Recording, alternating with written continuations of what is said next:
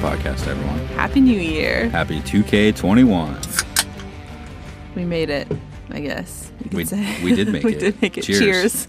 I got nothing. I got you got water. that right there. Cheers. Oh, yeah. I got Crystal Light. We're doing something a little bit different this episode. We don't have a chapter that we're going to talk about. We decided with the new year, with all the reflection, resolutions, et cetera, that we would kind of take stock of where we're at in A Song of Ice and Fire right now before we continue on down the path of A Feast with Dragons, and that we would just kind of look at the series as a whole. We asked a couple different questions across our social media platforms to kind of help guide our discussion today, and we'll read a lot of those answers that we got because we got some really good ones, but we just thought we'd kind of take a step back, talk about where we are, and recap a little bit. Sort of a lower key episode for the first one of the year. Yeah, definitely. No. We have 11 chapters left in A Feast with Dragons. Not very many. Insert cheering noises.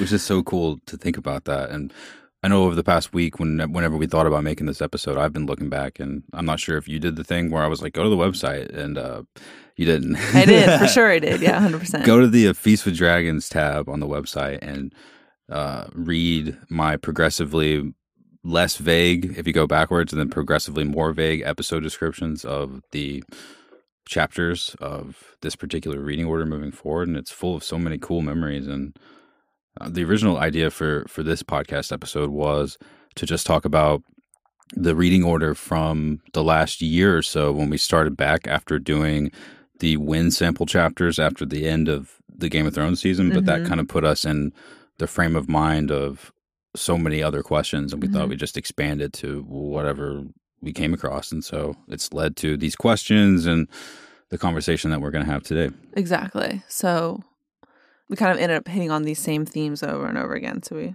try to just read the first one. I mean, what do you think about, I know that you've been sort of collecting your thoughts, not only in a Google Doc, but sort of metaphysically looking back at the series and thinking about probably how it's personally affected you and what you think is going to happen in certain circumstances, but also maybe analyzing why you like certain aspects of it versus why certain aspects of it are uninteresting to you, maybe. Right. Is there anything like that popped up?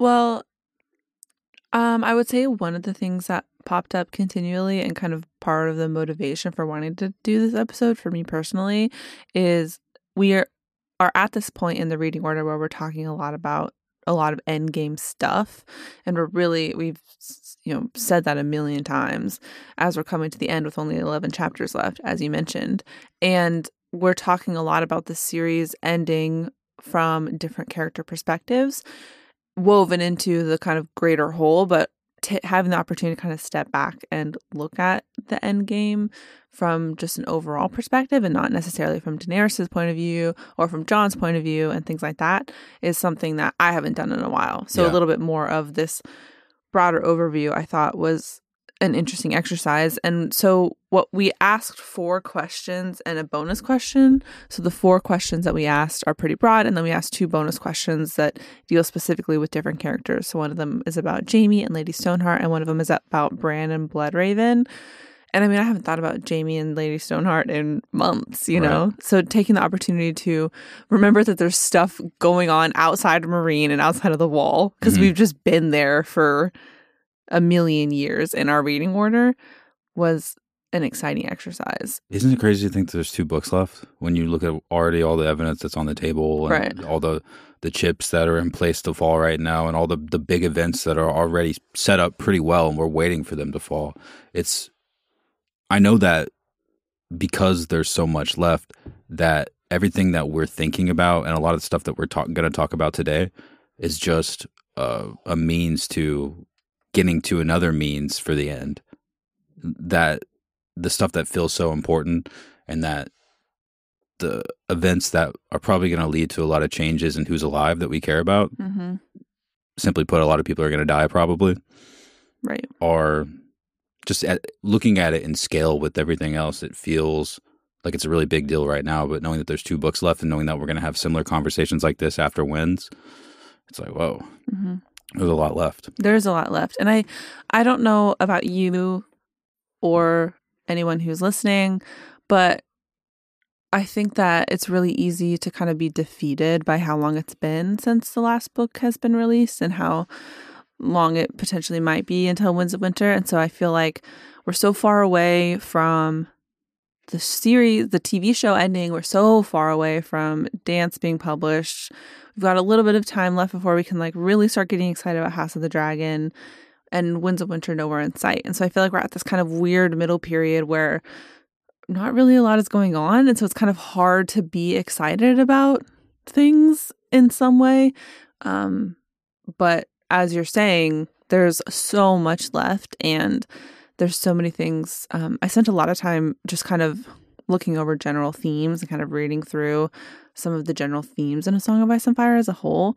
And that just kind of re-sparked some of that excitement for all of these things that George has been setting up plot-wise, right, and then what that will eventually lead to. Especially when you think about the stuff that he has been publishing in the meantime. Right. Like World of Ice and Fire and Blood, giving us so much perspective and sort of trying to channel into his perspective and trying to key in on his thoughts of how he's publishing the books himself.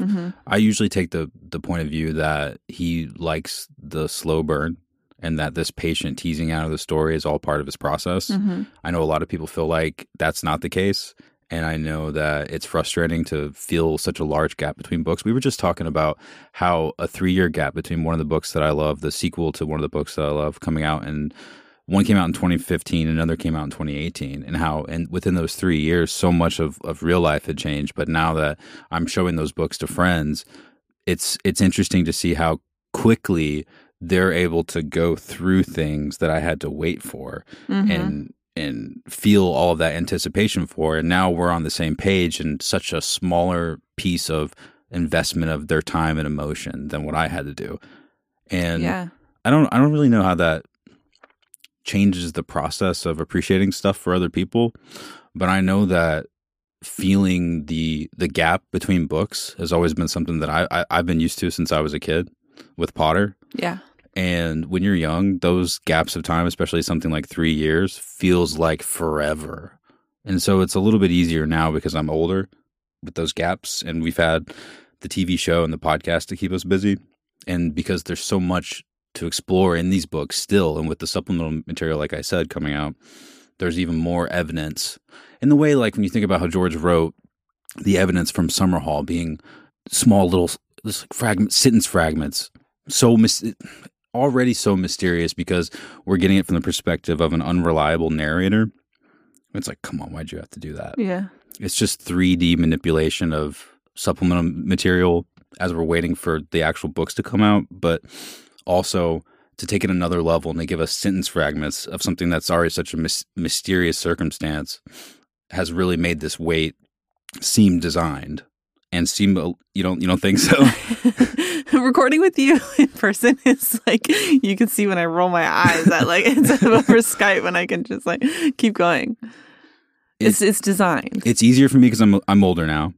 I can't imagine what young kids are reading this and what they must feel like. And it's also a little bit easier because there's the supplemental material to look into. And, right. Like I said before, continue to theorize about the end game, but also about the next book. I don't know. It's fun for me.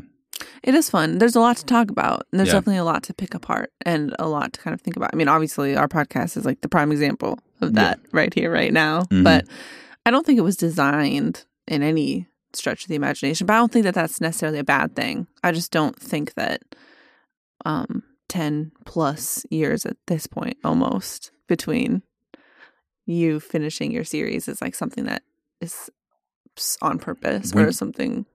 When do you think he wanted it to come out? 2011 was Dance, so probably like sometime halfway through the series, like between some of the seasons, like between series? Like season 3 and 4 or something, or maybe right after 4, before we saw the resolution of what happens with John, something like that. Yeah, I think that was probably the end goal originally, and it's it's fine that we spent a lot of time talking about why that didn't happen and how that didn't happen and how that affected the TV series. And I think that that's fine. It's just interesting, like from a personal level. So I was just thinking about all those things a lot as I was reading through a lot of the prep from today. We pulled a quote for one of our questions that was a pre 9/11 2001. Yeah, we were like, this is pre 9/11 talking about Endgame stuff. What was he talking about? So pull that quote up. So one of our questions, and I don't really want to talk about this question right now, but I guess we could. Yeah, just read the quote. So one of the questions is kind of, the quote is from this interview that he did in 2001. And he says, "In my series in particular, much of the key to the future lies in the past and the successive revelations of what happened 16 years ago. And what we think is true maybe isn't necessarily true." What are you, Quaith? Yeah. Right. But it was just to realize that that's like pre 9/11. We've been doing this on that same exact shit for 20 years. I know. That's part of the reason why I think that he's confident in stretching it out like this. Or rather, if he didn't mean to, I don't think he's in any hurry to stop it, because the fervor and the mystery like this, and we know that he's familiar with the kind of fan communities that we're part of, specifically related to A Song of Ice and Fire and GOT. And so why wouldn't he want to orchestrate it even more? Like he orchestrates he teases out the conclusions of things in his story. He's in charge of all of us right now. I don't think that that's necessarily on purpose, but I think you're a little bit more optimistic than I am. Well, for one, it does me no good to feel mad about it. I just tweet him every time he posts about a calendar update, negative stuff about. I did see someone's tweet recently, and they tagged us in it. What did they say? This quarantine would have been the perfect time to release The Winds of Winter, George. Yeah. Or something like that. I mean, Taylor Swift dropped 2 albums. Yeah. So what's your excuse? Let's all get that lesson in for us. I don't know. I'm not mad about it, though. I would like to have it, but the more time that he does this, the more people can jump in at this point. And I wonder if he's going to do it between 6 and 7 as well. It'll probably be less of a wait, but it might be a sharp 5-year gap. Can you imagine another 10 years between 6 and 7? We going to be at this for that wouldn't be, I don't know if that can be a thing. We're going to be at this for some time. I don't know if that can be a thing. What are we going to talk about for all of that? It depends. We'll see if between the thing is Feast and Dance, and that's part of the orchestration of this reading order was because of his plan, are 2 books that are chronologically intertwined, but are basically setting up one stretch of arcs that would be set up and then resolved, while also in its resolution setting up the tendrils for what would be the next book. And he's doing that within 2 books. So it's kind of hard to say or to guess or to expect that The Winds of Winter will do the same for book 7. Mm-hmm. It's hard. Right. It's hard to think that. Right. Well, so the gap may be less. That kind of goes into one of the questions that we asked that I'm kind of going a little bit out of order, but I think that is a perfect These segue. numbers are made up. We can just delete that number on the doc, okay. Type a different number, and it's fine. I'm like live and die by the Google Doc. But one of the questions that we asked was a 2-parter. And it says, what unanswered questions do you believe will be resolved by the end of the series? Which we can add an addendum for ourselves. It's like by the end of Winds. And then what elements do you think will remain a mystery? So obviously there are a lot of things that we discuss on the podcast and that we discuss just in the community as a whole about what we'd like to see.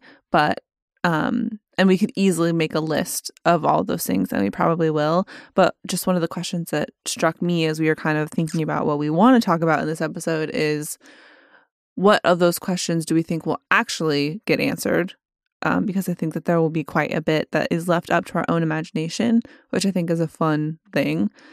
And then what things are we sure we're going to get answers on? And what things potentially in Winds of Winter do you think we need answers on ASAP? What do you think? What unanswered questions do you believe will be resolved? And what elements do you believe will remain a mystery? I think that I have like a very broad hope for that question. I don't have like something necessarily very specific, but I have like this very, very broad idea that you can maybe help tease out a little bit. But I think for me, one of the biggest unanswered questions that I assume and hope that we will get some sort of answer is kind of what the end game goal is for a lot of these different groups and fractions of people. Their goals personally, or what the goal of the story will be? Personally for these different groups. So we've got like the Maesters, we've got the Faceless Men, we've got the Faith, we've got all like the Iron Bank, we've got all of these different sellsword companies and things like that. You know, these are kind of like the organizations, not specific people. That's what I was trying to say. Cool. Yeah, so all these different organizations with a bunch of different motivations. But I think teasing out and understanding kind of what their purposes are and what their motivations are and why they're doing what they're doing, I think will be very interesting to me. Like thinking a lot about the Iron Bank and how Stannis' debt to them will or won't work out, and kind of why they decided to go along with him. Or you think about or you think about the Faith and kind of the type of power that they're continuing to grow and what their hope and end game is for them eventually. Like, do they want to sit on the throne and be in charge? Maybe not necessarily a throne there, but have the power.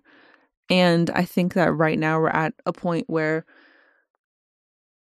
it's hard to tease out who is in alliance with who and who is working behind whose back, and kind of I think there's a lot of these backroom deals going on that we don't have a lot of information on, and having an opportunity to kind of better understand the motives of why certain people have been acting in certain ways. It's a very broad way to answer your question, but that's something that I'm really looking forward to and hoping that we get some closure on in, if not wins, just Dream of Spring. What of those groups are most interesting to you? That's a good question. Like the Faceless Men? Yeah. What? Is it because they wield some kind of power that's really not described, or is it because they're kind of like a satellite religious organization that positions themselves not around the usual pantheon, but the one that is sort of thought of as death? Maybe both, but also just I think also Arya's tie in with them. I think that who they are and what they're doing will help maybe also uncover kind of what Arya's arc and trajectory is, even though it will likely extend beyond them and their vibe. But I mean, and I don't know who specifically I necessarily am thinking of as the people that I actually care the most about. But I just think that it's interesting that we've got 10 million people with 10 million motivations. And these people are seemingly removed from the actual, like none of these groups are going to sit on the throne necessarily, but there's a lot of promises being had. Like the Tattered Prince that we were talking a lot about. Like the Tattered Prince is not going to sit on the Iron Throne necessarily. So why, but everyone's trying to ride each other's coattails and throw their hat in the ring and try to get something out of whatever is happening. Goal is going to happen. It's like they're okay with just, okay, I don't have to be the most powerful. I might not have 3 dragons or however many dragons there ends up being, or who gets a dragon eventually in the end. But I know that this is a big moment for the planet, seemingly, because we've been paying attention, and just having more than what we currently have is enough. Right.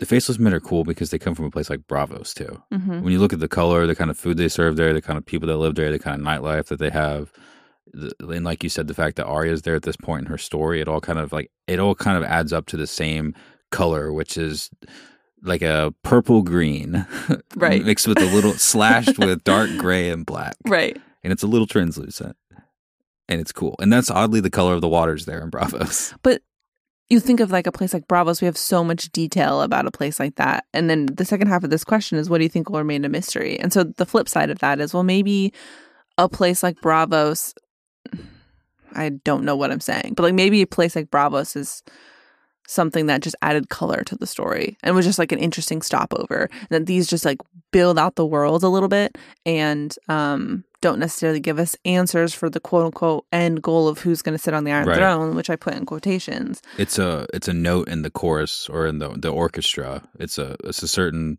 addition of instruments, or if we're thinking about it from the composition, it's a movement in the composition that adds to the whole, but might not necessarily be the point of it. But they all add to the overall image, and the image would be impossible without all of that color. Right. And at the same time, a place like Braavos has got to exist in a fantasy world. Of course, because it's not like a flat 2D kind of place. When you play Dungeons and Dragons, and you guys go to different places, have you been to a place that's similar to this, or have they mostly been the sort of traditional empire-like power cities? what's the name of the city that we're in right now? I can't remember, but we're in like a little port town, like a small little ocean side. I guess they're all by the water. I can't remember. Just go down the list. Are there any other principles that define it other than being a port town? Is there a large library? I don't remember. We're at this point in my campaign where we're kind of really far off of. We're in this place that is set, but the campaign is homebrewed. So it's like the location, but the storyline isn't from anything. Okay. So they don't talk about the location that much. It's more just like a fixture at the beginning. Exactly. Right. Yeah. So that's why I can never really remember.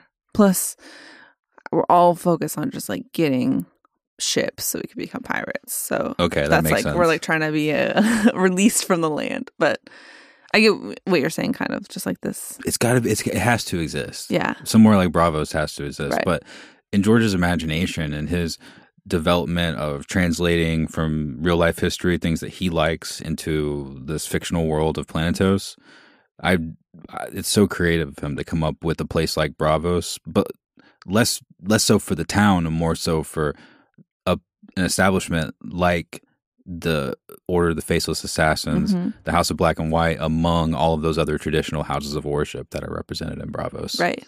It's pretty cool. Right. And it's kind of like Arya's personality manifested in some weird obelisk-like future that we're confused about.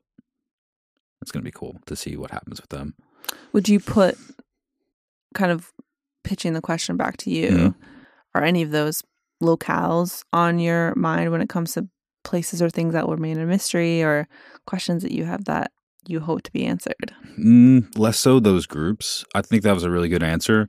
And if I was to pick one of them, I would probably have picked them too, just because so much about what they do is unexplained. But also, I'm interested in what the Iron Bank really wants, because I know that a bank's, well, I don't really know. I can guess that a bank's main objective is to make more money and to have more influence because of the amount of money that they have. Sure. And I'm wondering at what level a bank in Planetos, or in what level in the development of these places, a bank's goals and aspirations of running things behind the scene. Like, are they trying to be the Illuminati of everything, even though they're probably the Illuminati of some things right now? Do they feel like Westeros, after the reign of Robert and having so much debt accrued by the Iron Throne right now, is this sort of like their fell swoop to take their influence out of a place like Essos, or not to take it out, but to try to really branch out and become planetary? Do they want to have more influence in mysterious places like Asshai or Southorios? Something like that. Right. I'm wondering about what they really want in the end. Or why don't they just seize lands of all these people who owe them so much money? Right. If they can. I think they have to have actual firepower to seize I guess it's not lands. really the same as it. You can't like get foreclosed upon. Right, exactly. Because there's less. That's what I meant about at the point of development of all of these powers, and with those powers, the technology and the ability to actually use power that you seemingly have to make something happen, other than scraps of paper and the ability to hire sellswords or the ability to call upon the influence that they already have. It is probably one of the reasons why they haven't gotten all their money back from the Iron Bank yet. How do they actually call back those debts? Right.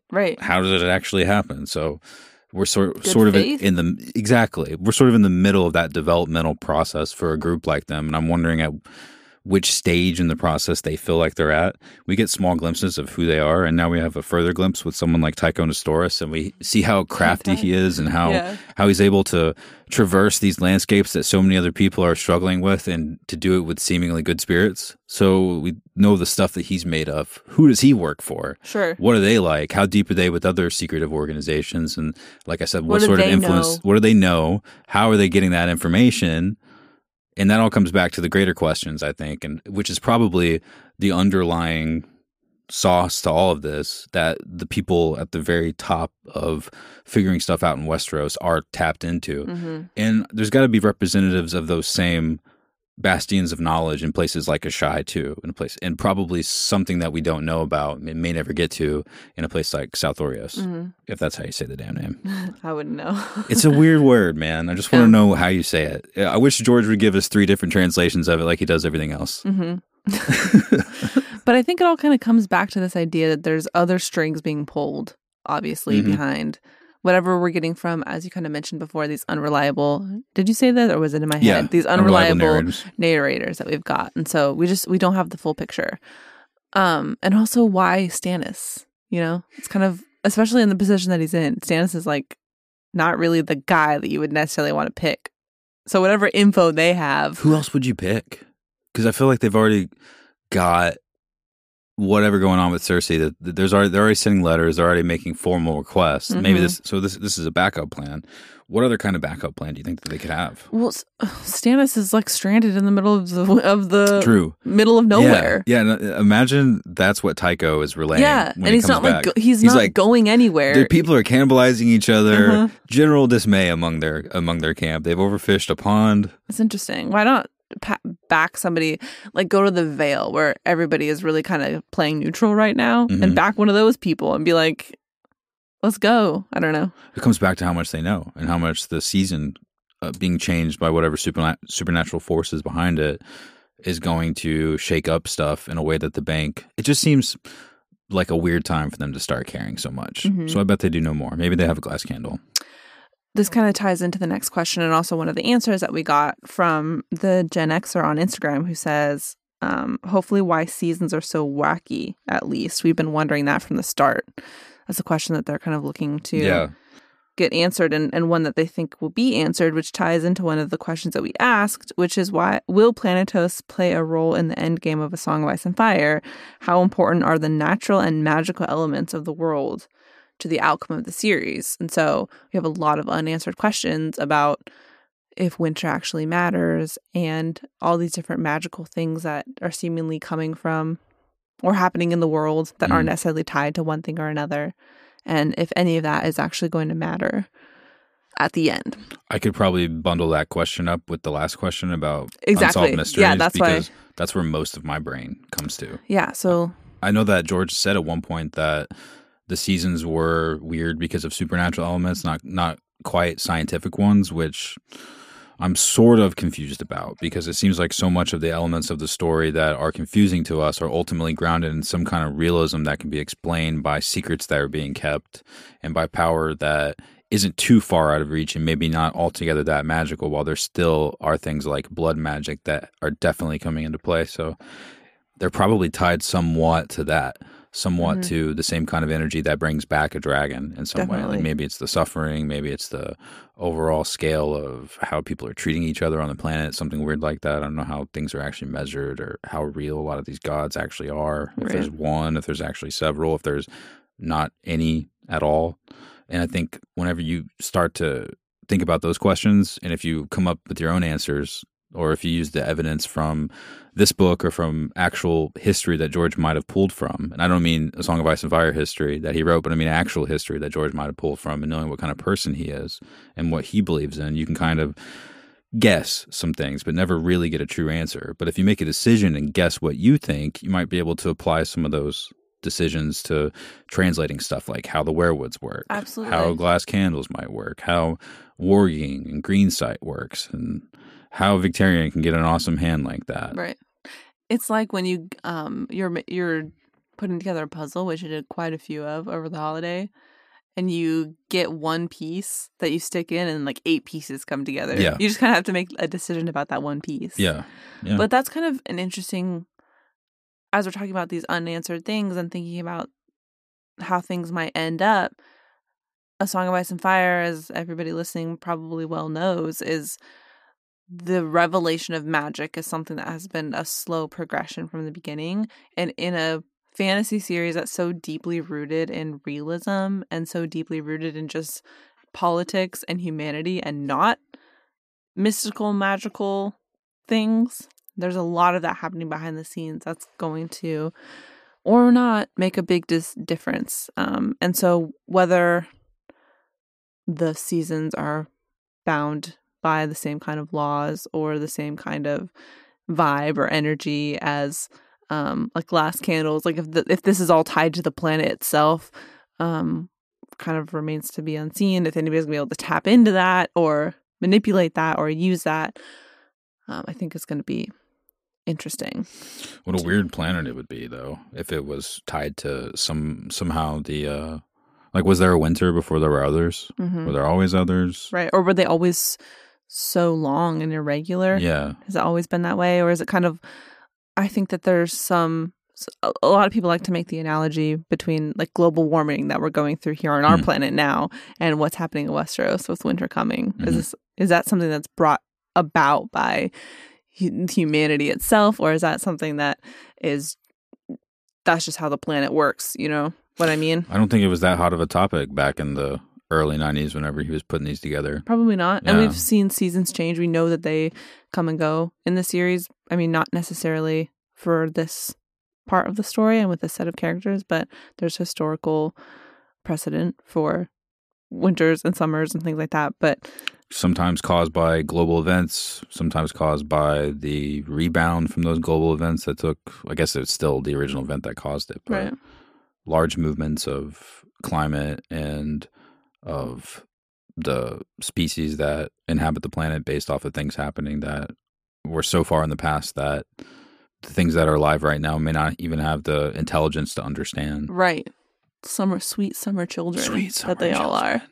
What about you? What do you think about the elements playing? What was the question exactly? Well, the question was, how important are the natural magical elements to the outcome of the series? What do you think about that? And if the planet will necessarily play a role in that. Yeah. Well, one of the main questions that I've been thinking a lot about is how important the fight against these kind of ties into, I feel like this ties in together, so bear with me for like 2 seconds, but like the fight against the undead, how much of that is actually going to be the climax of the series, or if that's going to be kind of like a blip in the road as we march on towards a larger goal.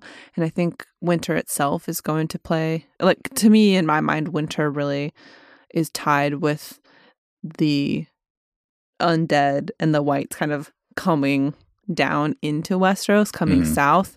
That could just be my bias from the TV show, but I can't necessarily imagine the whites and the others and all these people traveling south when it's still warm and not winter. You know what I mean? So that like they kind of tie together in my mind. They take down the White Walkers completely, and it's still winter for like years. Right? Exactly. Exactly. That might end up happening, or even weirder. Imagine if it just went away magically after they killed them. Mm-hmm.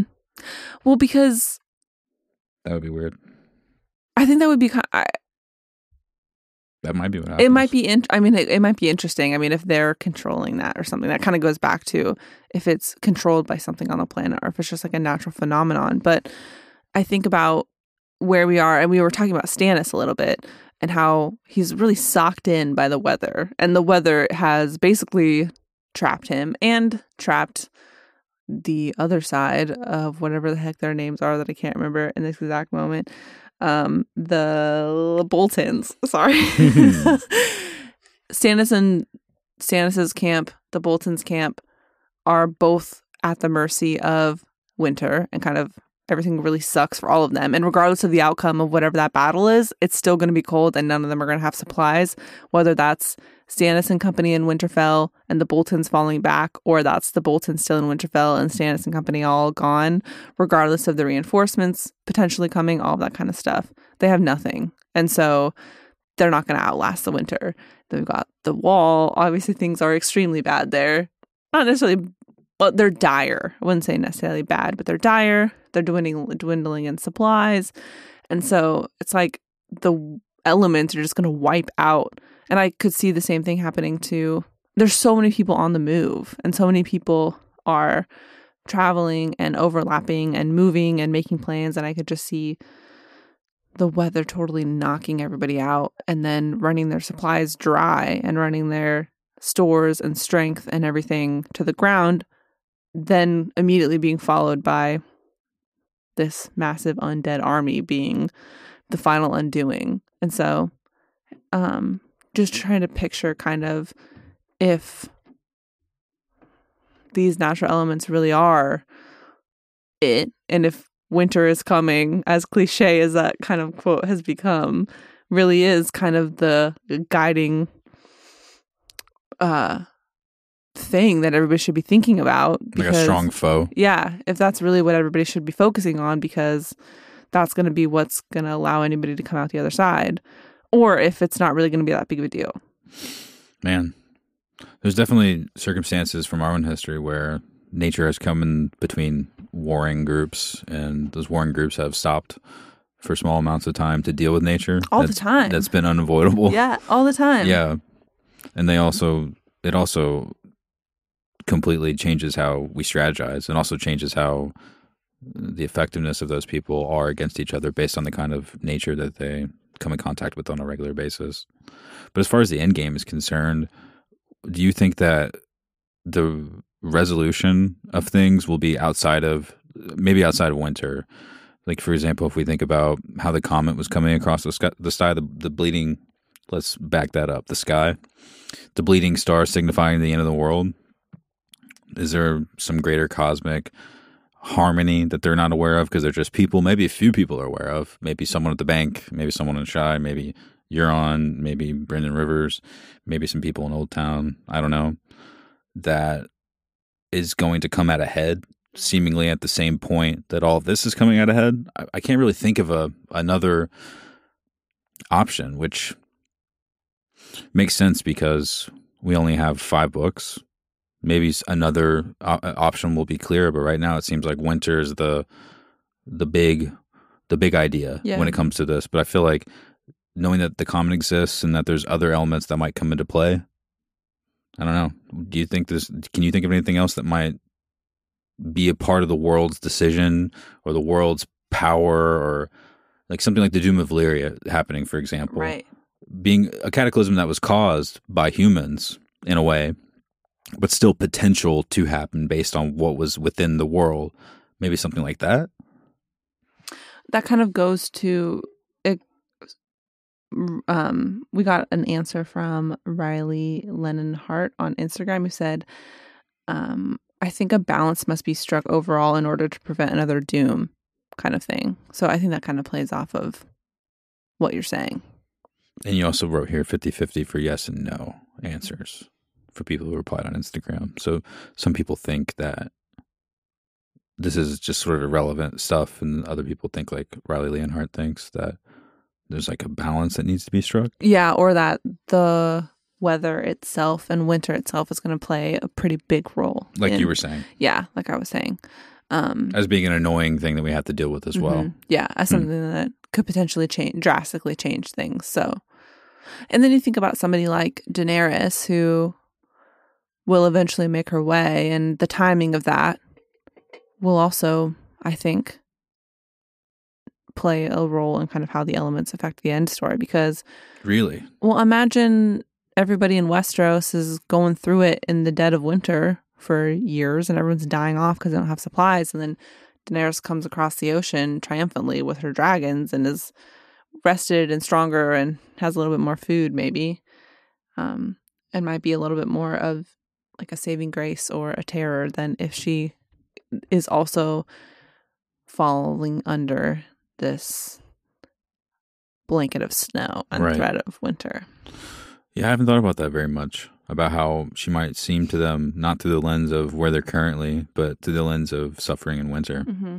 Think about all the small folk we met in A Feast for Crows and how they're going to be dealing with this, but also how they'll see someone like young Griff coming and like, he's a target. Fine, yeah, we believe him. Right. He's he's in King's Landing. Fine, yep, great. I don't know who's his hand of his king. Fine, that's good. But also for Dany too, and how it will be just like, finally we have a pop star that came out, or maybe even finally there's 2 boy bands that we can talk about here in the real world. Sure. Who do you choose? Who's your fighter? Who's your politician that you most identify with? That you want trial by combat for? Right, exactly. Yeah. Trial by combat. Which one are you? They're both Targaryens, so really, what's the difference? But are you Team Dany? Are you Team Aegon? That's cool. That's cool, thinking about it through where they're going to be inside. Like I said, not now, but with the blanket of snow on top of them. Right, and how that could or could not potentially affect things. One thing that I keep thinking back to also in this discussion is that point in the show, hate to say it, when the snowflake falls on Jaime's golden hand at the end. What was the end of season 7? I think so. That moment gets me going. because, sure. and I think that was such a cool shot to have because it represents so much and there's nothing you can do against the elements, and so that could play an interesting piece. And we're already seeing that play out for Stannis, and it ain't good. Yeah, for sure. They're outside of Winterfell and obviously on the way to Winterfell too. For me, that moment I think was translated from, it's one of my favorite moments ever in this book series, when I think it's the epilogue of A Dance with Dragons and the snow is falling in King's Landing. Mm-hmm. And it's that same sort of energy where just little flakes are appearing in places that you're like, what? And with people who you're like, what? Flakes of snow now here? Mm-hmm. Oh, man. It's exciting. Great setup. Because that's going to change the tide of things. Or not, but... Yeah, it will. Again, back to the people that don't have food. Imagine not having a stronghold to be a part of right now. What those people at the gates are going to be like, just in huge amounts, as it already starts to fall. It's already fallen now, but as it goes further south, how the places that don't look like or have been dealing with, like somewhere like the Riverlands has, for example, when you're thinking about what lies between King's Landing and Old Town, when it starts getting covered in snow, what sort of situation those people who are not used to that in any way and have been dealing with seemingly fruitfulness during all this time, albeit political weirdness. Right. I mean, how are they going to handle it when we see how Stannis' men are dealing with being in Winterfell now? Right. Pure chaos. Well, especially when they're distracted by so many other things. But you think about, again, the TV series, but you think about how Sansa handles Winterfell when she shows up there. And she's like, guys, we need to get food. We need to handle this before we can do anything else. We got to shore it up for ourselves. Yeah. And I think all the time back to like one of my all-time favorite memes from the series of, those tasty cooking videos when they're showing, somebody made one, but they're cooking with nothing, just air, like dumping air into pots. And they're like, this is Sansa trying to cook for everybody in Winterfell after nobody listened to her. But yeah, I mean, that's just kind of talking in circles about what we've been talking about. But I think that it's exciting because that's something, and this is kind of, we'll tie into the next question that we'll ask, but a lot of the things and themes that we deal with are political and are interpersonal and are more along those lines. And now we're being faced with things that are much less controllable and much less, that are much more foreign, because we can't do anything about the weather. And so it's just like a whole different beast. Today's episode is sponsored by BetterHelp. BetterHelp is the world's largest counseling service, and it is 100% online. It is the world's largest network of licensed, accredited, and experienced counselors who can help you with a range of issues, including depression, anxiety, relationships, trauma, grief, and more.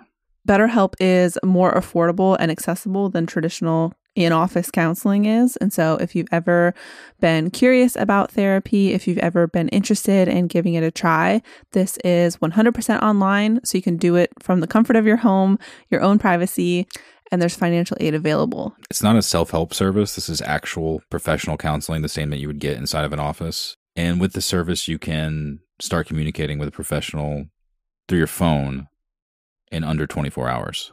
Anything you share with your therapist is confidential and between the two of you. And something that I really like is you can either do a video call or you can just do over the phone, whatever is most comfortable for you. Both options are available. I've benefited from counseling. A lot of my friends and family have benefited from counseling. And especially now, I think this is a great opportunity to try something new. We want you to start living a happier life today. And as a listener, you'll get 10% off your first month by visiting our sponsor at betterhelp.com/owns. Join over 1 million people who have taken charge of their mental health at betterhelp.com/owns. betterhelp.com/OWNS.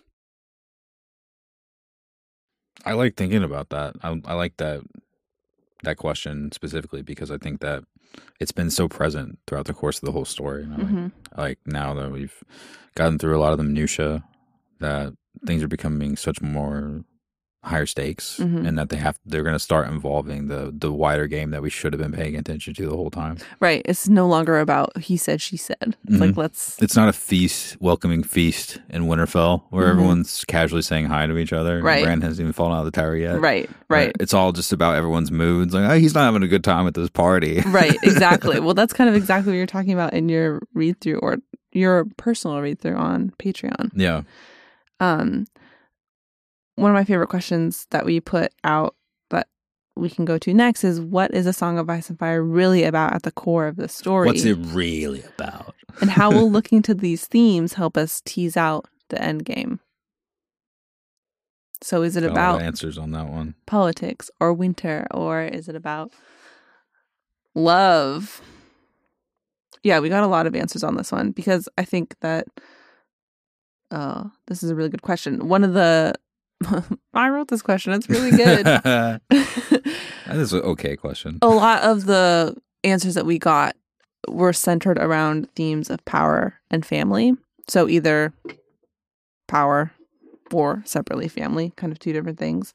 But something that we got in an email to kind of tie back before we get into some other themes, kind of tie back into this tie weather back everything. thing. This has got to be congruent. It's got to be smooth. I have said that a lot. We got an email. We got an email from Mike from England who says, in answer to this question about themes at the core of the story, they say, I think there's definitely a big climate theme in there, and I think that will come into play. Possibly after the final fight, the seasons go back to normal and magic fades away, which is interesting. Yeah. We originally hear of magic as a thing that existed but doesn't anymore. I think after the White Walkers are defeated, this could happen again, and Planetos possibly start to look a bit more, quote-unquote, normal. Magic leaving is kind of an interesting thing that I never considered. Yeah, I haven't either. Bad news for all those warlocks. Guess they can just double down on the psychedelic trade. Yeah. They're like, it's still here, guys. It is magical. Trust me. Look at nature. Look all around you. Yeah. But you were kind of alluding to a lot of these different things that Mike was saying. So thanks for writing in. Thanks, Mike. A couple of the other answers I'll read. One, we've got Rune Fayer, who says human life at all scales, choices and consequences in the face of people and forces of nature. That's a pretty good way to put it. Did you know that J was silent in their name? No, but that's pretty good. How I would have said Fajair. Usually the J, if it's at that point in a word, is silent. Okay. Hopefully it's right. Human life at all scales, choices and consequences in the face of people and force of nature. So just everything is everything, kind of. Yeah. Which is, I think, what George is trying to do with the series. Right. Distill it in a way that's artistic, in a way that flourish, that suits his taste and that he personally likes, but also trying to, every chance that he has, imbue the series with the same sort of 50-50, black and white, ultimately becoming gray mixture of truth, ice and fire, good and evil. I want to say love and hate, but I don't know about that necessarily.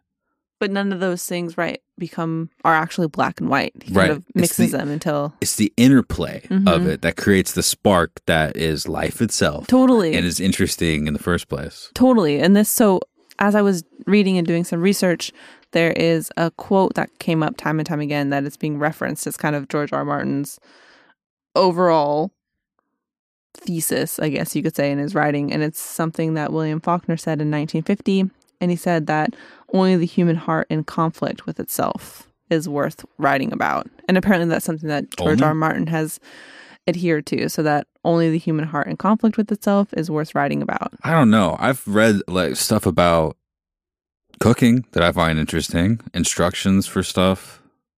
You're not biting that? No, I keep going. I can't really think of anything else. Just directions, a how-to, or maybe a description of something. The only thing worth writing about? Okay, in literature, we're not talking about cookbooks. Well, it's definitely the seems to be the heart of a lot of things that I like, for sure. Well, and it's the heart of kind of all the good stuff, probably. It's the heart of a lot of these answers that people are giving about power and family and maybe struggle. That's why a lot of new stuff, like that YouTube series we try to watch, that Step Up YouTube, what was it? Maybe that's why it's not good. Trying to watch is it's like, this is purely aesthetic. Yeah. This has no real deep question at the heart of it. I think it was a Step Up spinoff on YouTube. Nice. It had lots of boxes checked, but not a lot of substance, I don't think. Although I only got through about 4 minutes of it. Sorry if anyone likes that. Yeah, I would say quote unquote trying to watch a multi-part, hour-long series, but only getting 4 minutes. It's not a really valiant effort. Just trying to get the most of my YouTube Premium subscription, everybody. By the way, if you're not on that, YouTube without ads is weird. It's the high life, I tell you. Every time I watch somebody else's YouTube and they've got ads going, I feel like... I get triggered. I feel like a king. I'm like, I don't live that way. I was watching something recently where the network had put ads in their video. Like it was a TV show. And I was like, come on. Wait a second. Like it cut to it cleanly. The host didn't read it or something like that. It was just... Interesting. Is that interesting or is that blasphemy? It's going I felt like I was raped in a weird way. Sure. So what do you think the central theme of A Song of Ice and Fire is? I think, like I said, I think it's George trying to bring into a story that he likes, and with things like the food, the expression of details that he finds interesting and pleasing to him, the observations he's taken from this world. And while he's doing that, I think that he's fancied himself an artist, or rather, you are an artist if you pay attention to the details and try to reproduce your imagination in a way that is also in line with the standards of practice in your field, but also to another level. This is what I think he's engaging with the standards of practice in his field to a level that rivals the artistry of some of the most interesting and talented artists in history.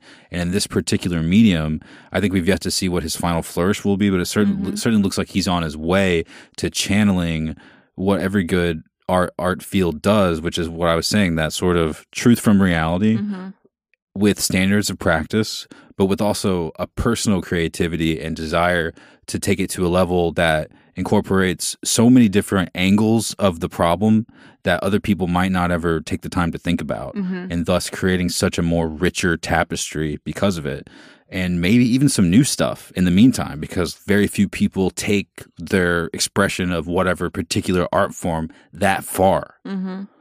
And I'm really glad that he picked this particular field, because like him, I also grew up reading Tolkien. And so I vibe with it super hard. Right. And I can feel a lot of those influences. And it's interesting.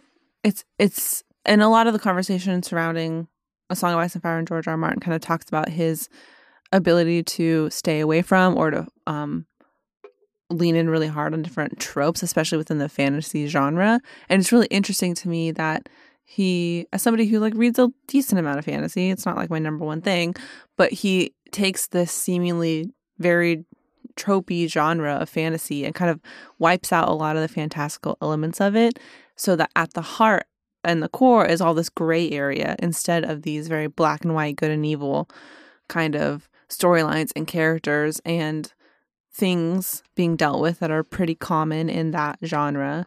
He instead really mixes in the gray area with everybody, which I think is kind of what you were saying. Like he takes all that detail and all of this world building and kind of turns it into this reality based in this fantasy world, which, it's cool. It reminds me that, did you ever watch Parks and Rec? Yeah. When Ben Wyatt I fell in the pit. When Ben Wyatt is trying to defend Game of Thrones, I'm like, isn't that just fantasy garbage or whatever? I can't remember the exact quote. And he's like, they're like, Game of Thrones is Y'all don't watch Game of Thrones? Yeah, Game of Thrones is for nerds or whatever. Yeah. And he's like, it's about human conflict rooted in a fantasy world. I think about that all the time because that's so true. But it's that stuff that you were talking about that he uses to make it so good.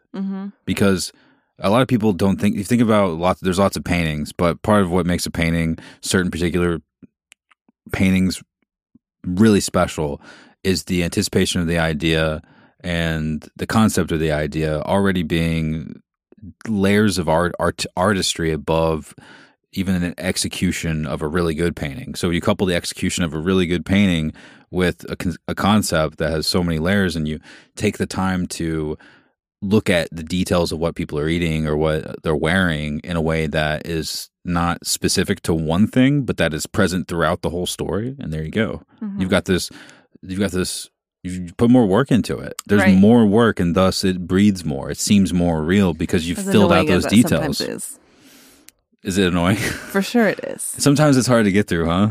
Well, it kind of goes back to that question that we were talking about before, is what stuff isn't going to be answered. And every story has mystery. Opens up a whole new convo. Well, every good story should have mysteries, and we shouldn't get a checkbox answer to every single thing, aka the polar bears in Lost.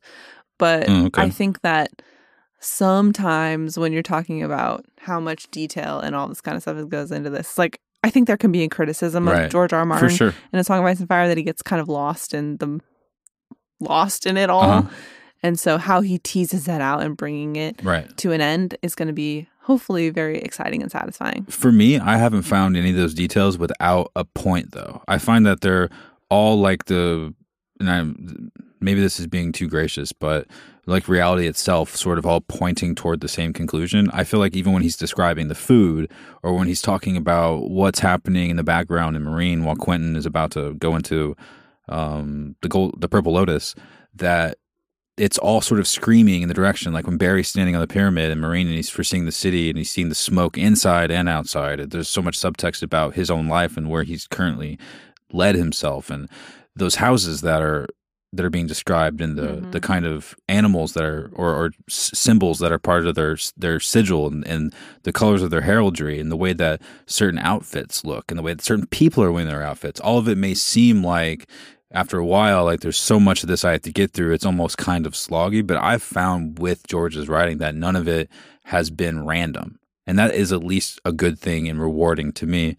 But there definitely is, there's something to be said about, if you think about the difference between a really awesome piece of classical music that is just a blossoming of reality and truth of where this melody could go, and there's all of these options that are being expressed by all these different kinds of instruments, and by the kinds of instruments and the options come all these other paths that we could go down, and this composer is marshaling all of them together, and now it's a 40-minute piece, and maybe it's a 2-hour piece, and maybe it's an opera, and now we've got someone that's a person now inside of it that's singing it, and it's simplified the classical piece of music a little bit more, because now a voice and a personality is behind it, and now there's a story behind it, whereas before it was just a musical piece where you yourself could feel the story that was happening, but we've turned into a stage play, and then now we have 3-minute songs where the vibe is even smaller. And the message is sort of built into the person that's doing the song before they even make the song. And their image is so important. And we're scrolling and double tapping on their Instagram account before we've even heard the song yet. And I think in literature, there's a lot of books that sort of achieve the same amount of harmony in their reality, but with a kind of more, I don't want to say modern, because I feel like modern, in the description that I did with music at least, would say that a shorter, more, we've already learned how to get there, and so let's encapsulate it quicker. Like, let's use an emoji instead of a really long sentence to describe a concept. When I say modern, it might just seem like it has to be shorter and it has to be more efficient. Right. I don't really think that that's necessarily the case, but there are works that seem much more efficient and that are able to sort of get across what George is doing with a more creative concept, back to the sort of premeditation before you execute your artistic idea, getting to that concept in a fashion that's more efficient, but also with its own level of pre-concept in a way that is more satisfying, or at least less annoying to who's going to be experiencing your art. Right. So that's a whole other avenue of artistic expression that he doesn't seem to be concerned with. Like we were talking about at the beginning of the episode, he doesn't seem to be concerned with enough to let this gap between the two books happen. Sure. He's into something else. And he's going down his own path of what he wants to do. Exactly. Right. It reminds me, man, this caffeine is kicking in, boy. I had too many of those drinks. Are you familiar at all, and this reminds me of Les Mis. Have you ever read Les Miserables or seen the play or heard anything about it? I've heard people go, oh, la, la, la, yeah, sure. about it. You've also heard Les Mis in my car, absolutely, for sure. That's what they did, right? Yeah. Okay. But it kind of reminds me of, so there's two versions of the published book, and the first is the original work that has like 9 million chapters just describing the like French sewer, basically. Oh, cool. And then there's the abridged version where they just cut all of that out. And they're like, this really isn't worth it. So you don't have to spend so much time kind of learning about the underground of France, you know? So, but it makes me think about when we get to the end of A Song of Ice and Fire? Will all of this just be like George's artistic flourish as we explore all these different lands? Or are these all specific details that we need to be paying very close attention to because it has to do with what's happening at the end? I think that they're hidden within all of this are all of the answers that we're looking for. All the varied dreams that Bran's having, all the varied descriptions of things and where people are from and how they feel about certain things. I think that just like that opening scene, or rather opening bunch of chapters in Winterfell, maybe encapsulating a lot of those issues of the human heart, maybe even in a sentence or two, can capture, or in a paragraph or a description of the environment that they're in, may capture, in essence, the whole thing in one. Mm-hmm. That I'm not smart enough to figure out. I was going to say, what are your answers? I am not smart enough to figure that out. Yeah, sure, but that's that they're there. That's that sort of symmetry and that ability to pack everything to such a small degree is sort of like the concept of a fractal in the same way. And it seems like he's trying to construct that with his ideas. I'm doing things with my hands. It's interesting to me because and I know this because we talk about A Song of Ice and Fire a lot. Duh. But it's interesting to me because you and I have such a different take on that, but we still kind of have arrived at the same conclusion, which is we should be on a podcast talking about A Song of Ice and Fire all the time.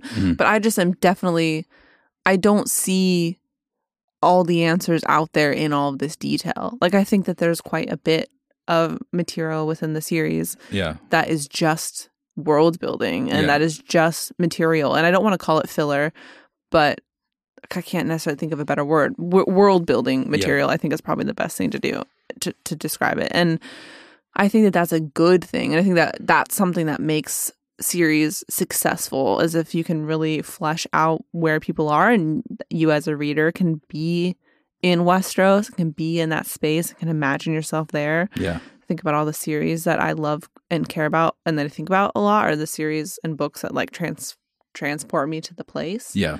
So I'm not trying to say that there's no use in that type of thing, but I would say that a lot of stuff can be chalked up to world building, and that I don't necessarily think that we need to unpack each and every sentence for different context clues to kind of find out what the end game is. No, I don't think that we do either, but I think that what you just touched on, that it existing is part of the reason why it's so successful in the first place. And I think that there's music that you can unpack, and you can write essays on it, and you can dig into the lyrics and why specifically people chose this and why they chose these beats and why they chose this particular pattern of notes and how that interplays with the rest of the choices on a particular album.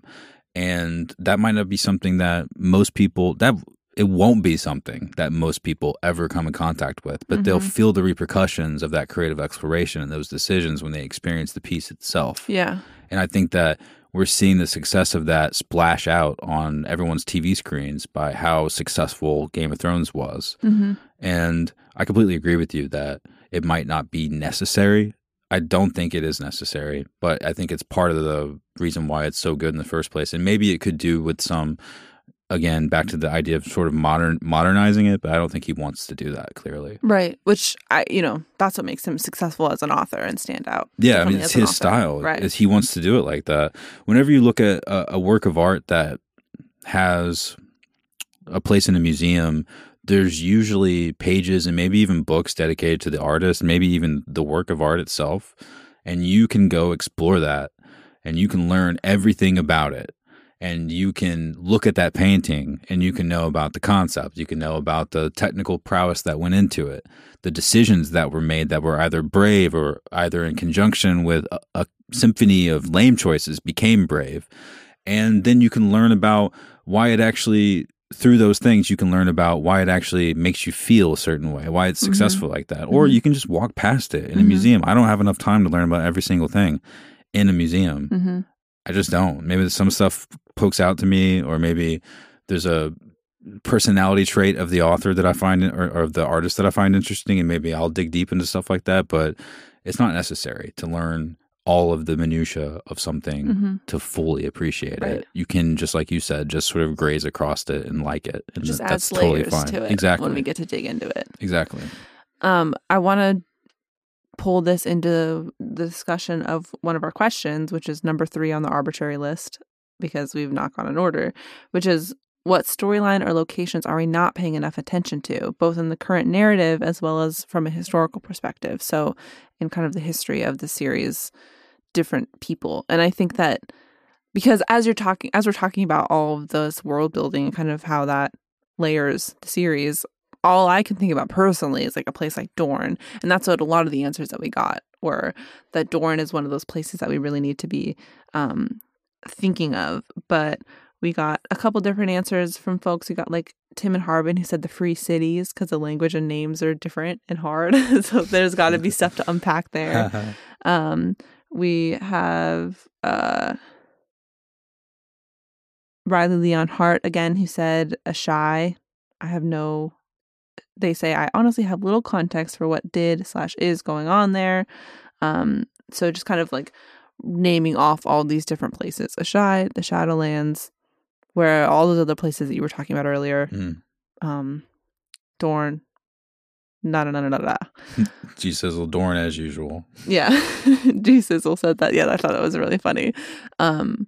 Pulling from everything that you just said, what places would you like to spend time in, or what storylines or characters or places do you think we should be thinking about that are for sure going to be important, or that you see as important, and not just places? I think that we should be thinking about where Euron has been and what could come of being there in such a way. And I agree with Riley that Asshai would be cool to check out, because I think that understanding one thing might give you more context on the rest of the things. And we've already gotten so much exposure to so many things that I can sort of apply that across the board. But coming in contact with not only a mysterious place, but a place that seems to be so ahead of its time, I think will give us a lot of answers to what people that are also contemporaries in the rest of the story might be up to. What about you? I don't want to answer this question, so let's talk about Euron. I was about to spat out this that zero gender ale. That was a close one. No, but I want to ask you more questions about why you think specifically the places that Euron has been are places that we should be paying attention to. Because I think that Euron is a character that we're just getting started with in the series. Kind of this big bad guy. He's just very compelling. So why do you care about him? I think that there's a lot to be learned from mysterious locales where you bring back artifacts of great power. And I think that he's, especially from the Forsaken, from the Winds of Winter sample chapter, up to no good.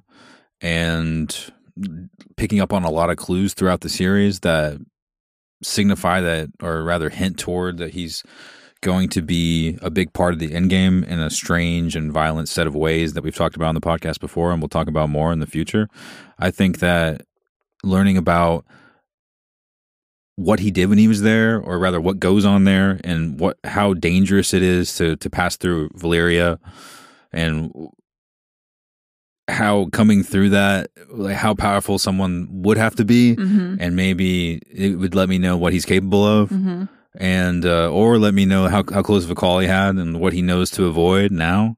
I just think in general, whenever you experience stuff that other people haven't experienced in a scary way, that it equips you to sort of handle the minutia with a lot more ease. And he seems to have a lot of ease. So it would lead me to believe that there's a lot in this world that most of our characters' point of views haven't come across yet. And like I said, I think that learning about that stuff will give me a better handle on translating their minutia. Just like I feel like Euron is translating that as well.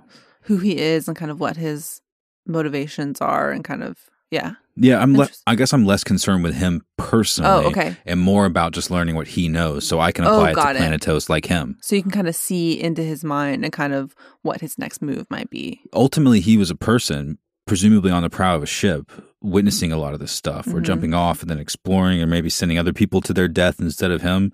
And I want to know what they came across, right? Or who they talked to, and what kind of deals they struck with people. How did they find those treasures? Because Euron's obviously tied in with a lot of magic stuff that's going on. And so where is he picking up, what kind of stuff is he actually learning and wielding that we have yet to see in Westeros, or that we've only heard glimmers of? Yeah, for sure.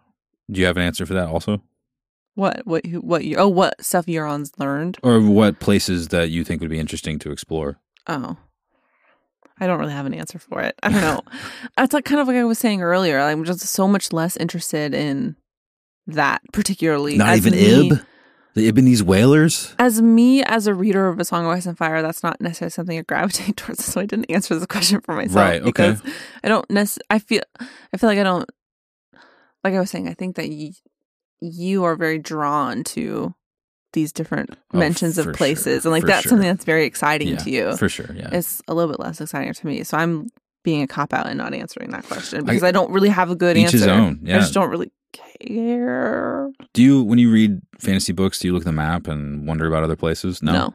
Word. Not at all. Word. So there you go. Word. I wanted to read another one that we got on Twitter, though. Okay. That I forgot to read in our list, from Cassie of Tarth, who says the Eyrie, which I thought was interesting, and I'll keep reading what they said, but we're talking about all these magical places and then kind of bring it back to Westeros. They say, we learn lots about it and spend much time there. So is it set up to serve a larger purpose? How impregnable is it? Yet accessible to dragon riders. Will it be important to the Second Dance, or maybe even humanity's last stronghold against the Elders? Well, that'd be cool. Yeah, so we're kind of talking. We like listed off the Eyrie, did we in a random list earlier in the episode? You said it, yeah. But I thought it was interesting as we're kind of thinking about all these different places that may or may not have a role. That's one that I wasn't necessarily thinking about. But the Eyrie really hasn't been tested yet in how strong it is. And they've really kind of remained neutral and out of the way. So whether or not that comes to play is interesting. And then there's Dorne, of course, which people have kind of talked about a lot. So Dorne's going to be a cool thing. It's, I think, more interesting to see how people who don't want to make up their minds end up making up their minds, and how much of an instrument they'll be for other people's desires because of it. Ooh, Dorne. And Darkstar, of course. Of course, Gerald. What's going on with you, and where are you running off to, and that's why treasures does your lands hold? That's why, as we've done this podcast, I've kind of become a little bit reformed and understanding that I need to be a little bit more open-minded about those kinds of places, and that there's still a lot of time left in the series. And so I think that a lot of good would come from me personally from exploring a lot of these different locales. And as you're saying, kind of understanding it, you look at Euron, who's been to a lot of places, and kind of understanding what he's learned there and what he knows from those kinds of things. Sure, that could be super beneficial for me personally, but that's just my own Dorne bias. and in a shy. I know. I'm gonna get you a Dorne t-shirt. Maybe that'll help. It won't. Whatever. Could be a baby step on the way. You never know. Well, it's like one of those things where it's like you dig your heels so hard in. I don't dig my heels in on. I think that Dorne is pointless. I just am bored by it. That's fair. But a lot of people are. Yeah. Can I make a hard transition? Just a e-brake in the middle of the interstate. Yeah. Go for it. Or it's like that rental car that I have that drives so smooth, it's like, wow, this is a 0-degree turning radius. I could park in the tightest of spots. Well, because we've been talking in these very broad strokes about the series as a whole, and then we asked some very targeted, specific questions as well as kind of our bonus questions. Couldn't resist, man. Yeah, because it's kind of fun.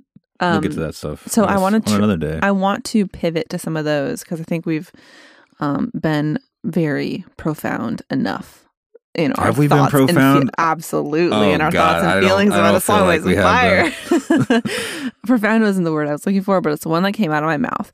So we asked 2 bonus questions, and the first is, how will Jaime survive Lady Stoneheart? Which is something that I had not thought about in decades. He'd love her. Yeah, I did not think about Lady Stoneheart in decades, and so we got a lot of answers for that. And I don't know how. I think I put this person's name wrong in my. Remember, if there's a J near the top, it's soft. That's all I know. No, that's the case. He's gonna survive her. He'll survive Lady Stoneheart with love.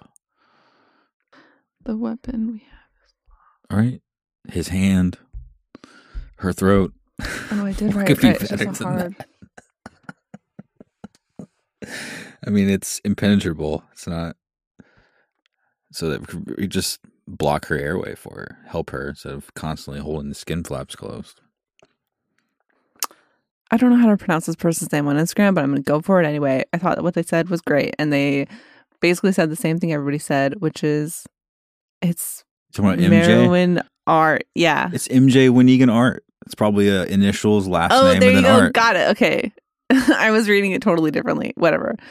MJ Winigan Art. Thank you for writing into us. Sorry that I butchered your name. Anyway, they said trial by combat with Brienne as champion, which a lot of other people said as well, but they put the most exclamation points, so there's it's to be read specifically. But that Brienne will champion. Let's have a trial by combat and champion Jaime, and that's what they get out of the whole Lady Stoneheart thing. Okay, but and then we also got Rune Fayer, who says Bran will interfere and carry him away with a squad of ravens, dropping him from some height. Out of the frying pan into the fire. Yeah, exactly. But I think a question along with, like, how will Jaime survive Lady Stoneheart?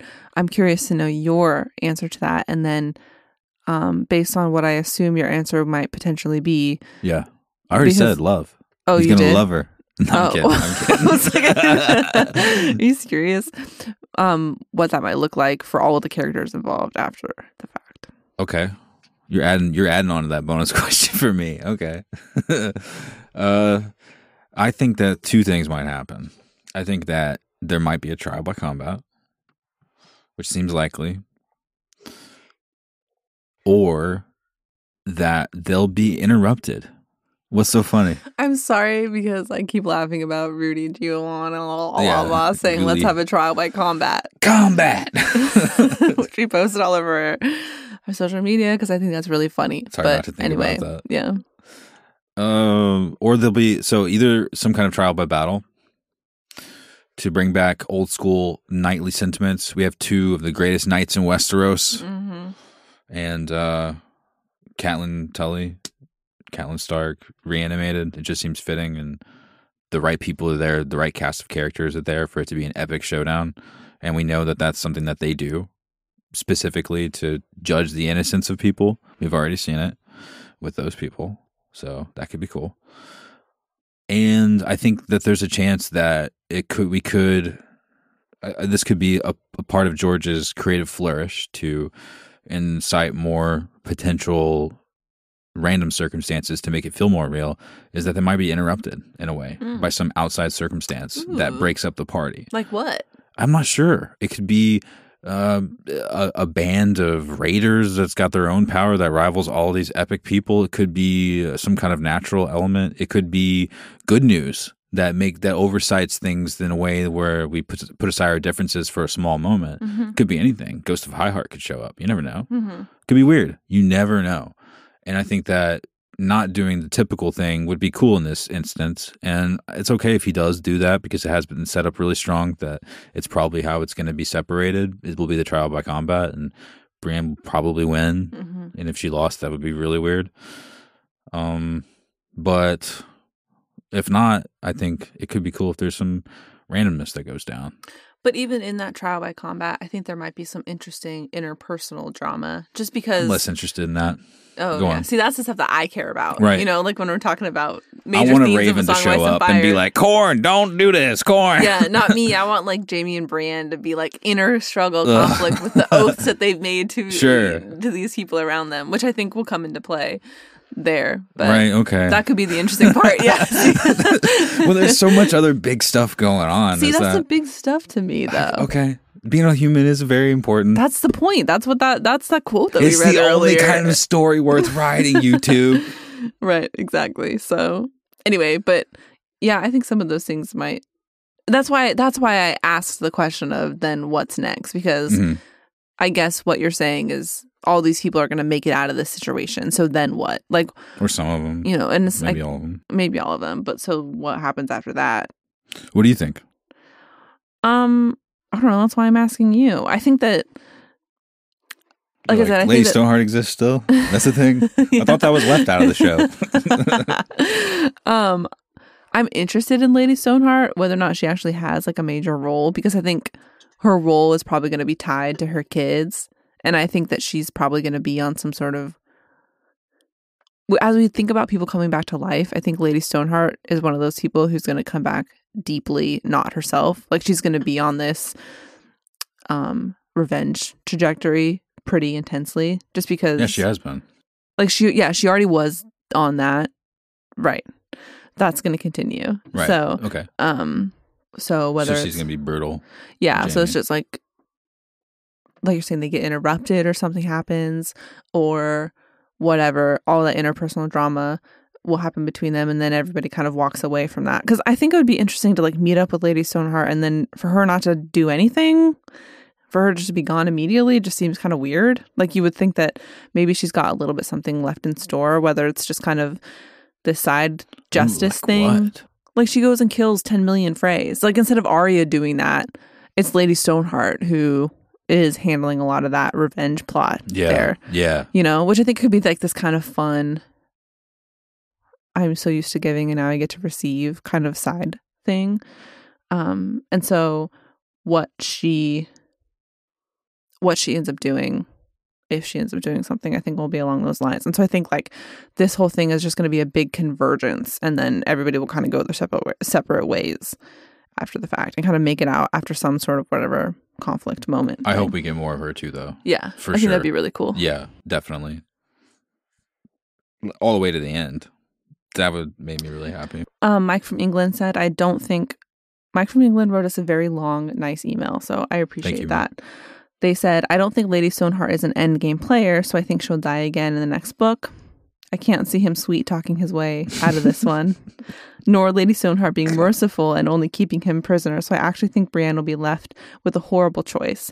Kill Lady Stoneheart, who she swore an oath to, or let Jaime die.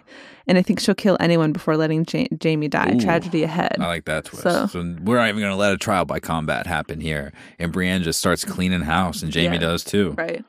And so that kind of goes back to like some of that interpersonal stuff, which I think will be interesting. That's in that an even more scary interpersonal interplay there. Damn. Yeah, I didn't think of that. That could be cool. I guess it's more interesting to me if she goes back on her oath to Catelyn. But Catelyn's dead. You're like, I didn't give my oath to you. Yeah, she's dead. She's not even herself You're anymore. not even Catelyn. They call you Lady Stoneheart. Well, it's like when Jon comes back to life, how much of Jon is he going to be? Like, how much do you owe? Like, is Jon released from his Night's Watch oath because he died? Is Brienne released from his... That's so weird. Is Brienne released from her promise to Catelyn Stark because Catelyn died? Did you write it in a feather? With a feather, then it's okay. You're the one who was saying like 20 minutes ago, all the details really matter. So right, no, I get that. I'm saying, did you make your promise with a feather? You could just keep riding south, Jon. Ride south and go help Robb. But I get it. I don't know. So yeah, if you die and come back, let's say, okay, now we can technically do it. Oh, if you're beyond the wall, you can technically hook up with that wildling. That's totally fine. You're beyond the wall. Right, you're not really in Westeros, so it doesn't really matter. Yeah. It's fine. We've got one last question. I feel like the only way to do this is to just pivot to it. I feel like You got this, Maestro. Yeah, we're just going to go to the next question before things deteriorate. I feel like we're very close to that happening. What is next for Bran and Bloodraven? Yeah. G Sizzle says, I expect more explanations of the mythology of the North. Word. Which, do you think that could potentially also tie into magic and kind of like the world of Westeros as a whole? Yeah, definitely. I think that within whatever ends up happening, that something like that makes sense to be part of the dialogue as a supporting evidence to whatever they're claiming. Right. Yeah. I think it's interesting because I think that the show, we just didn't have time in the show with this. And so things were sped up really quickly, obviously, for a lot of things. But in this instance, we got kind of like a really quick snap glimmer into Bran transitioning. And then he became king of the world, which... That's kind of another thing I wanted to ask with this question, if you think that that's something that's actually going to happen at the end of the series. Probably. But how that relationship with Bran and Bloodraven then turns into Bran becoming king of the world. How it translates into that? Yeah, and kind of, yeah. I don't know if it's because of his relationship specifically with Bloodraven or if it's because of his being separated from all the conflict and him being kind of like a player that's as much involved in the game as they are, but from a satellite location, and him being so instrumental, and he'll probably end up making some of the larger impacts on what happens, and maybe he already has been making a lot of those impacts. And so that, coupled with his being separated and now having all of this context, and also having been separated from his own sort of humanly desires distracting his course, that maybe he ends up being the best choice for the job in the end. And also maybe having a downloaded version of the knowledge of the world in some sense, or at least having seen so many things, maybe he would be in line to be the best person for that job. Some kind of like almost neutral. Yeah, I mean, why not? Character. Unless we need someone that's, I think we'll find out part of that answer within the series. I was going to say, unless we need someone that's more full of their own personal agenda and personal zeal for life, maybe that's a better choice for leadership. I don't really know yet, personally. So much has to do they even survive winter? It's like so much has to happen before that even comes together. Yeah, but I think he's going to survive whatever he wants in that tree because Bloodraven's been there for so long. For sure. And he has so much access to things. Yeah. And so I think he's just going to be... He's quarantining, and he's got a full charge on his phone. Right. Or computer. He's learning everything he can. Everything he can. Full time hanging out with so little to do outside of his house. And honestly, it's bad out there. Right. It's like there's been a nuclear holocaust, kind of, and he's just stuck in that hidey hole and going through some stuff. Yeah, for sure. Wow, sounds so familiar. Seeing some stuff too. For sure. Seeing some really interesting, fortuitous hints at what will happen at a perfect time, perfectly right before the 6th book, and with not enough chapters in the 5th book, honestly. But there's a lot of confusion with Bran. Do you think that he is manipulating as much as folks say that he is? We've talked about it a little bit on the show. I think it's possible. And if the way space and time works, that it's not chronological for him, and that they have been doing any kind of fiddling around, or whether just looking, or obviously there's some kind of influence because we've seen examples of that happening, then I think the answer is probably a lot, because it's probably already been happening even when he was not there yet, because if they're able to break the laws of time while they're in a place like that, or while they're rather communicating, I don't know if it needs to be at that tree, or if that's just where Brynden Rivers ended up. I don't know if it needs to be through through a weirwood tree necessarily. I don't know if you need to drink or eat weirwood paste, or if that's just an amplifier. I honestly don't even understand what it's like to be a seer. Right. If you're born in the North and you have these abilities to warg, or if 1 in 1,000 has the ability like him, or 1 in a million, or has the ability to seer, and then like 1 in a million has the ability like him, it's all still kind of cloudy for me. I'm not really sure how that works yet. I don't think Bran knows how it works either, to be honest. I don't think anyone's telling him the truth either. He's so young and impressionable. That's the thing, and something I was thinking about, I was going to ask you next, just if Bran's in this interesting, like, deeply moral conundrum with all of this information that he's learning. Do I eat people? Do I not eat people? Do I eat my friend the elk? Do I not? Do I trust a White Walker? Right. Do I take over the body of my best friend? Do I hook up with Mira now that her brother's out of the way? Yeah, all these different kinds of questions that he's wrestling with. But he's very impressionable, and somebody who is, I don't know, I think that he has the potential of not using not using this knowledge and power for good, and that he uses it for either more chaos and not necessarily for evil. Like we were saying, A Song of Ice and Fire isn't that black and white, but the kinds of mistakes that Bran could potentially run into, or the kind of influence that Bloodraven could have on him, whether good or bad, how that's going to affect everything that's going on because he has so much power. And so, say Bran's like in with the wrong people and he is feeding information to or manipulating things for the quote unquote not good guys. It can have big repercussions because he's wielding so much power. Yeah. Or even if it's not that, which it more likely is, just having that much power in the first place means your mistakes are so much greater. And we just haven't really seen him use and wield his power in a way that is necessarily for the right reasons, almost, like It's hard to say. I mean, what's the worst thing that he's done? Hodor, maybe? Probably. But I just, when I read that, it doesn't really bother me that much. I know that there's a lot of, the idea of it is really sad, but at the same time, Hodor wasn't going to do what they needed to do to save all their lives. Right, and it's not necessarily about what happens specifically with Hodor, but just kind of the unlocking of those abilities and powers, and like the understanding that what that could be. And so, he hasn't necessarily done anything to convince me that that stuff shouldn't worry me, you know, or that stuff shouldn't be dismissed. And so that's why I think that the end game of him kind of becoming king and sitting on the Iron Throne is an interesting one, because something that I would like to see is Bran continuing to explore this moral ambiguity and this line that he's really towing as he's seeing and manipulating things, or seeing, you know, to whatever extent he is. And then either how that ends up, how that pushes him to be basically not real and just kind of like a walking encyclopedia, or what, you know. So I think that he came up in Winterfell with Ned as his dad and Catelyn as his mom. I think he'll be all right. I would hope so. But that's like the undoing of Ned, you know?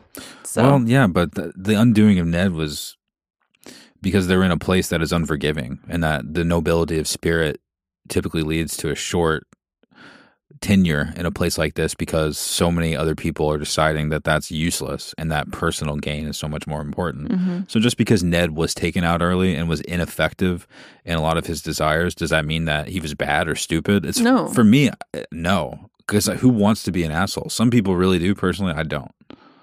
And maybe that ends badly in the real world. It definitely ends badly in Westeros. But how much does that matter? And is this the only game? And what implications beyond not being yourself are there? That's also really shitty. Like, how happy would Ned be alive, or how happy would he be with himself while he is alive, rather, if he was a person that he didn't respect? Right. I don't think it's necessarily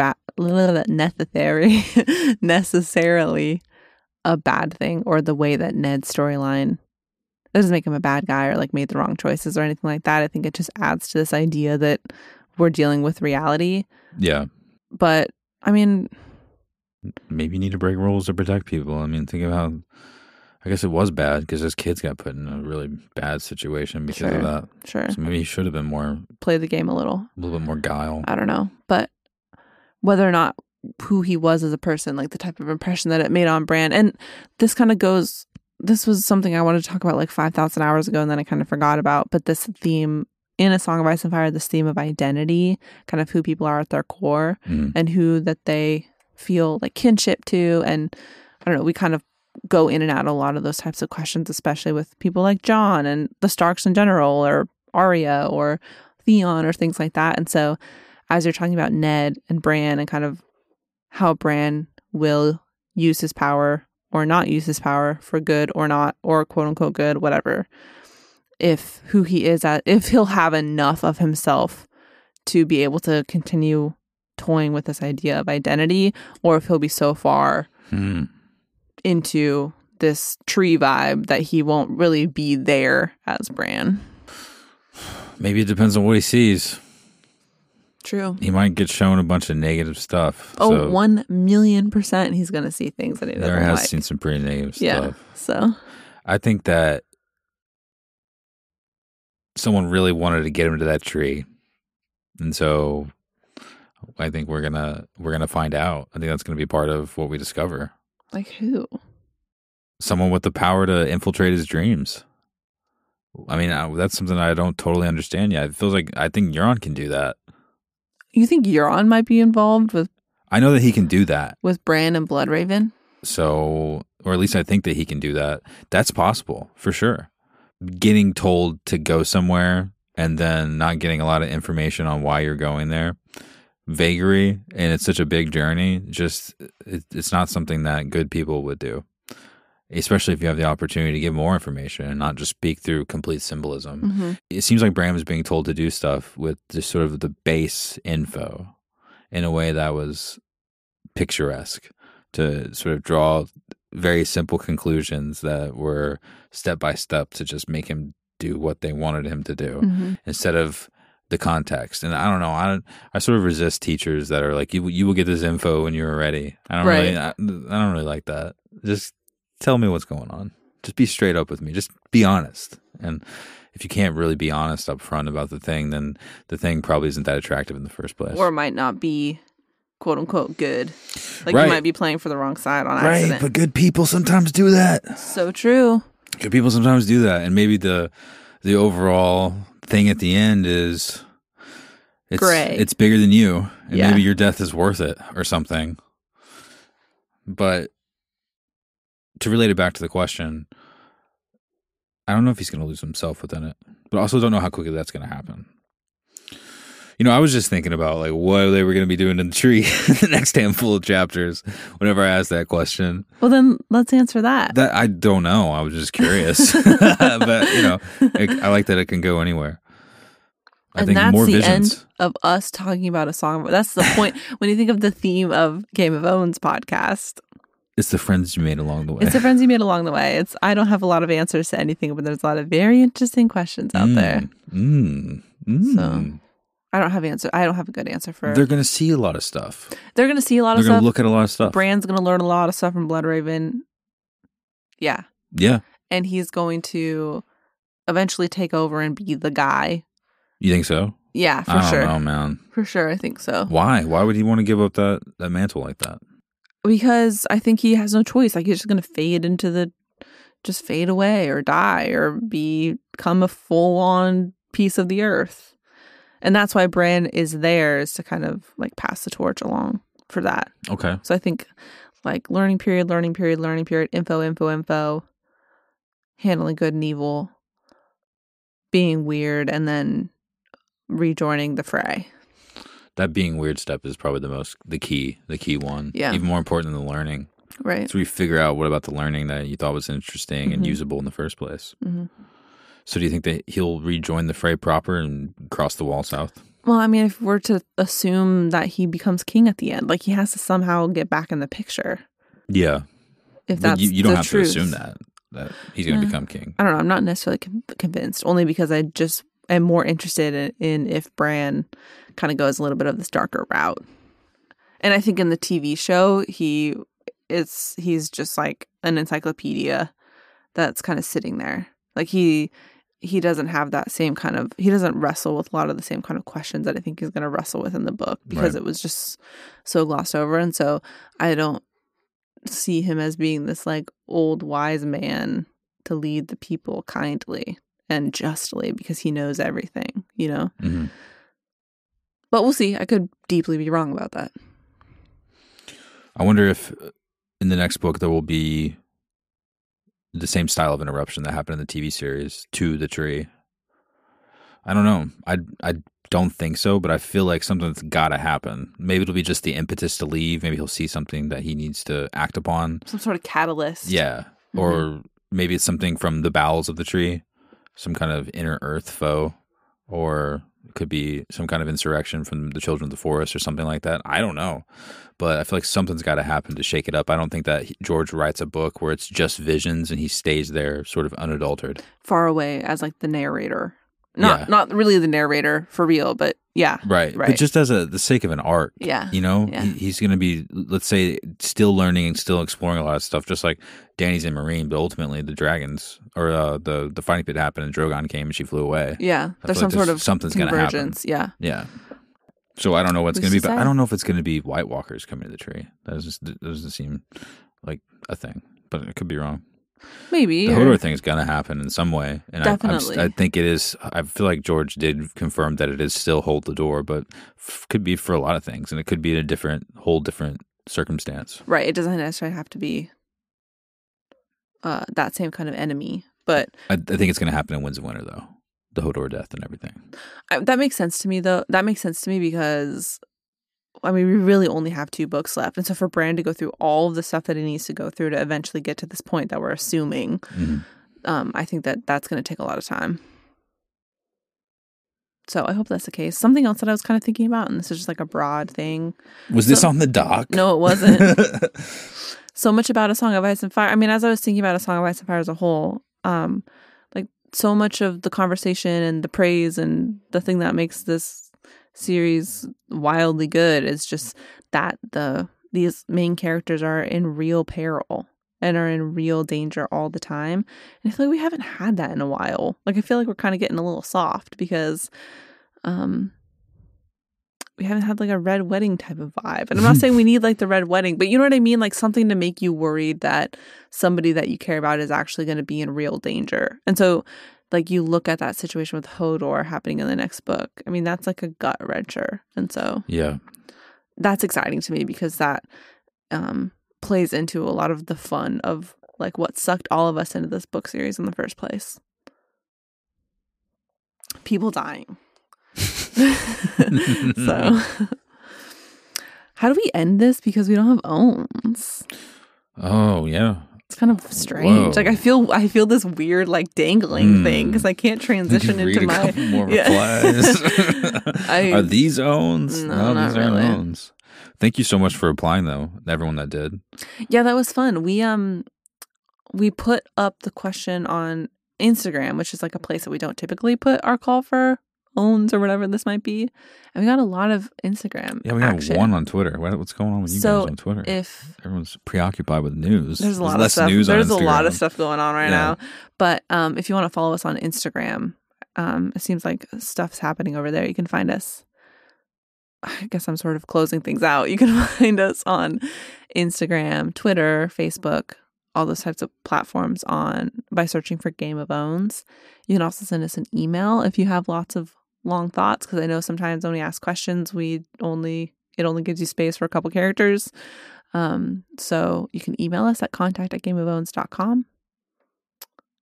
Another place you can find us if you're looking for more hashtag content is on Patreon. There are 2 different podcasts that we do on Patreon. We do one called Squad of Ice and Fire, where we talk about literally whatever. And there is, do you have a name for your reread? A reread of Ice and Fire. A reread of Ice and Fire? Yeah. Which is Zach's solo podcast where he is 6 chapters deep in rereading the series from the beginning. I'm going to be doing more. It's kind of intimidating.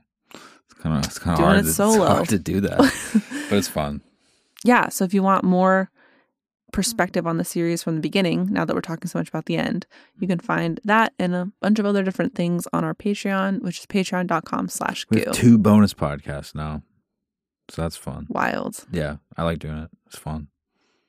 What do we have what next? Else? Our next chapter, let's pull it up here.